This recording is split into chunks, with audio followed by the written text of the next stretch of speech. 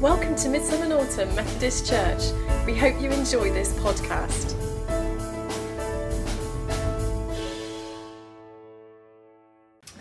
And so this passage from Luke's Gospel, on the road to Emmaus, it's entitled. It's probably a passage that I've preached upon the most in my short preaching career, as it were. And there's lots of stuff we could draw out of this passage. We could draw out the fact that Jesus had a conversation with the disciples along the road. You might have been struck by when Jesus was invited in, or maybe when Jesus broke bread, when Jesus appeared to the disciples, and then when Jesus disappeared from the disciples. Or you might have been struck by the way that the disciples then went straight back to Jerusalem to tell everyone else about what had happened. But the preachers amongst you might be screaming at me to preach on one of those areas, but I'm not going to do that. I'm going to go slightly different, and it's a couple of verses in this reading which might seem like fine detail, might seem like a bit of scene setting. And it's this right at the start, the first couple of verses. Now that same day, two of them were going to a village called Emmaus, about 7 miles from Jerusalem. They were talking with each other about everything that had happened. And so I was wondering, I spent this week when I was preparing for this sermon, just wondering about what these disciples were talking about. Maybe they were talking about yesterday's football match and the latest transfers that are going on. Maybe they were talking about politics, what was happening in their politics at the time. Maybe they were talking about the latest celebrity scandal that has been hitting the newspapers.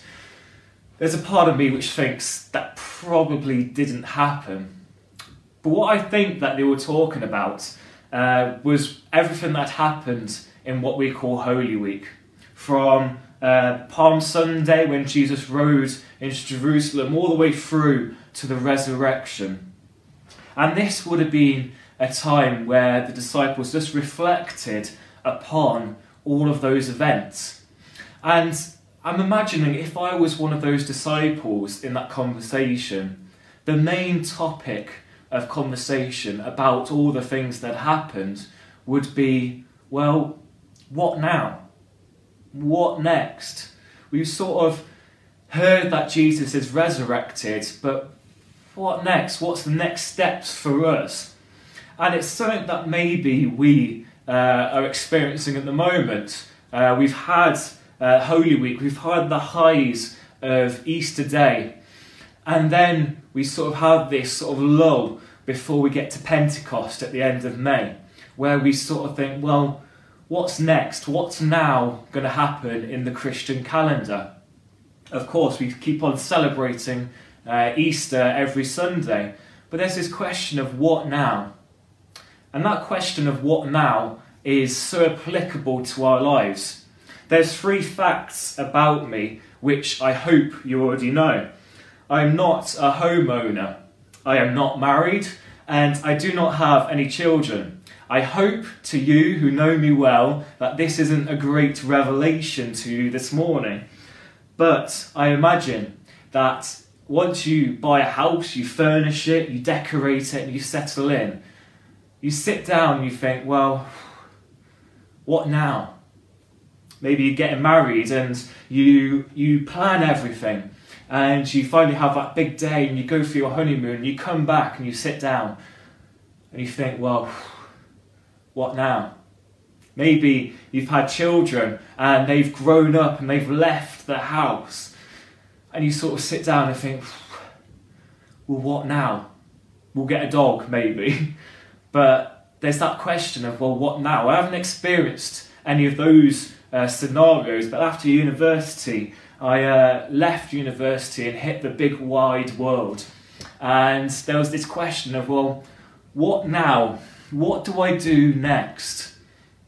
And whilst that might be applicable for those situations, I feel like the situation we're in our present society, in the coronavirus pandemic, we were asking, our politicians, our journalists are asking, well, what's next?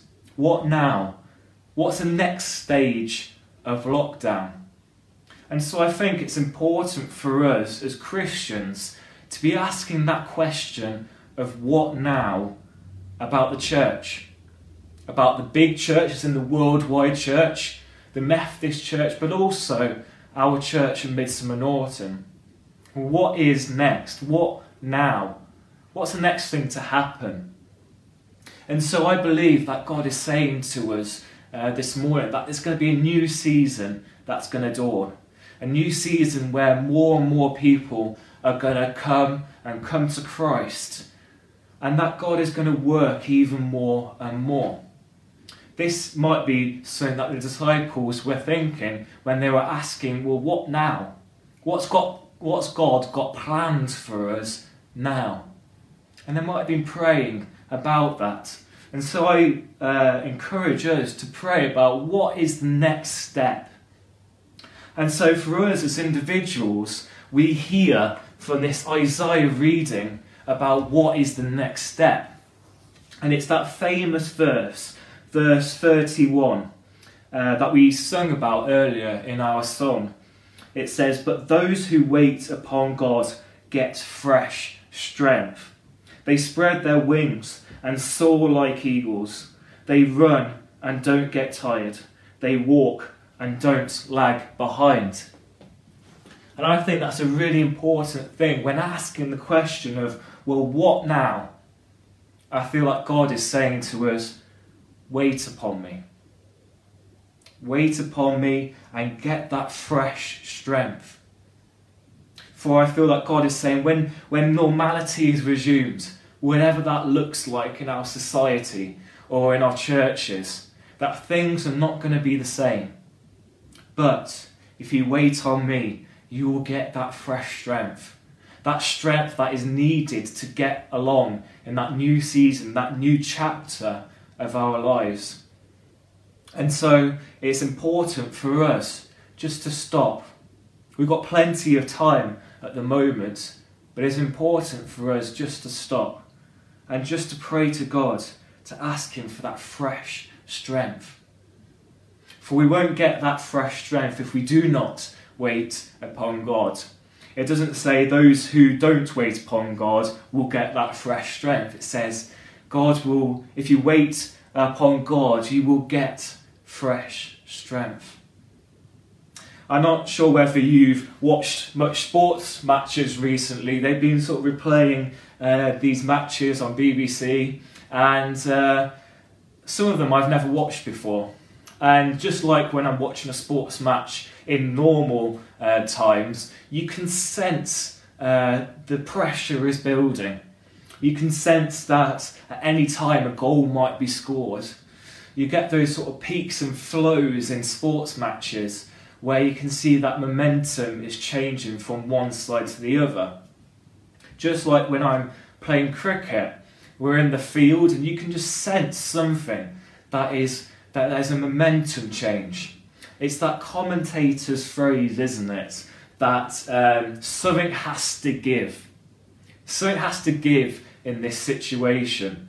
And so you can just sense when you're playing, but also when you're watching sport, that something's going to happen. Maybe you don't watch sport, so maybe another illustration might be when you feel like there's a thunderstorm about to happen. You can see that the clouds are building. You can see that they are getting greyer. You can see outside that it's getting darker and darker. You can feel the humidity. You can smell the acid rain about to fall. You can hear the crackles of thunder from miles off. You can sense that the atmosphere is changing. Very quickly, things will change. And so that's what I think that God is saying to us in this moment, is that the atmosphere is changing. That things will be different. Things will change after this coronavirus pandemic has been sorted out, that things will never be the same again. And just like if you were outside during a thunderstorm, you don't want to be outside with just a shirt and shorts and flip-flops on, if you're not ready for that change in atmosphere. But if you're outside with a coat on and some wellies on maybe, then you're ready for it. You're ready for that change of atmosphere. And so when asking this question, just like the disciples must have been asking as they were walking down this road in this conversation about the things that had happened, and when they were asking, well, what now? What is the next step? When they were thinking about, well, actually, we need to ask God about what that next step is. They needed to be ready. That's the third thing that they needed to do. They needed to be ready for what happened next. And that was obviously Jesus appearing to them. They obviously weren't ready for it because they were pretty surprised about what happened. And so for us, at the moment, as our church is in our houses rather than in the church building, we need to be thinking about, well, what now? What's next on the journey? We need to be praying and we need to be thinking to God and just wait upon Him to see what He has got for us in this new season. On Wednesday night, we had our encounter group via the powers of technology, and St. James Roberts of Westfield fame had a brilliant quote that I had to steal. And he said, pray on it, otherwise what's the point? Pray on it, otherwise what's the point? And I feel like at the moment that should be a motto for this next stage, this next sort of changing of seasons, where the atmosphere is changing, where people are questioning what is going on, that we as a church need to stand up and be ready to answer those questions, but also to be ready to open our doors once we get back to normality and to let everyone in. And so we need to pray on it. We need to wait on God for it. Otherwise, what is the point? And so God, I think, is saying to us that they're in this situation at the moment where we are asking, well, what next? When we are waiting on God, and when we are getting ready for this next new challenge, this next new season, I think that God is saying to us that there are drivers, but there are also passengers in this journey. There's the drivers who will do these steps. They will ask the question to God about what now, Lord? What have you got planned for this new season? They will wait upon God and get that fresh strength that we need. Because without that fresh strength, then we're not going to be ready for this new season. Those are the drivers, the people who really ask God, who really get close to God.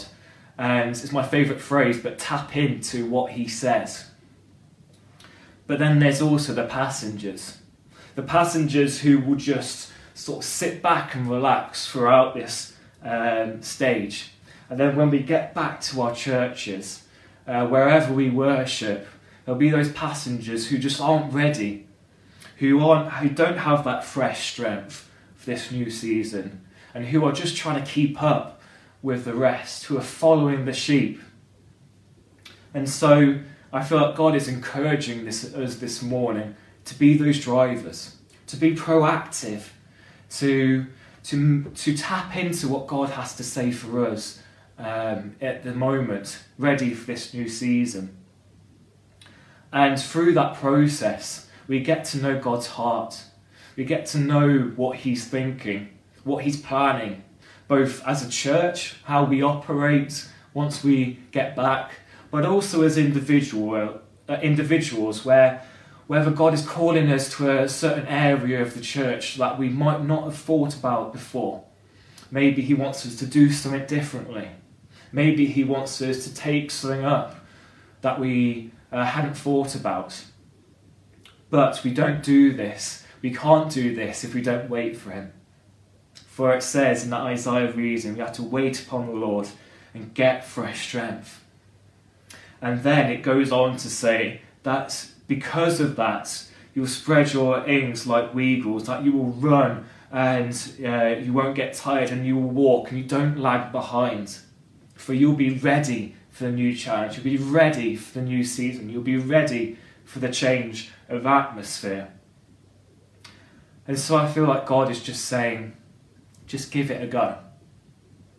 Give it a go. My motto that I've sort of adapted and stolen from Mike Padavacci is when he's always saying, well, just give it a go. What's the worst that can happen? And so I encourage you this week to just wait upon God, to ask that question of him about what is next, what is coming, Lord. You can sense around us that this atmosphere is changing, but what next? And ask for him for that fresh strength so that you're ready for this next stage of church, but also of our next stage of our relationship with God.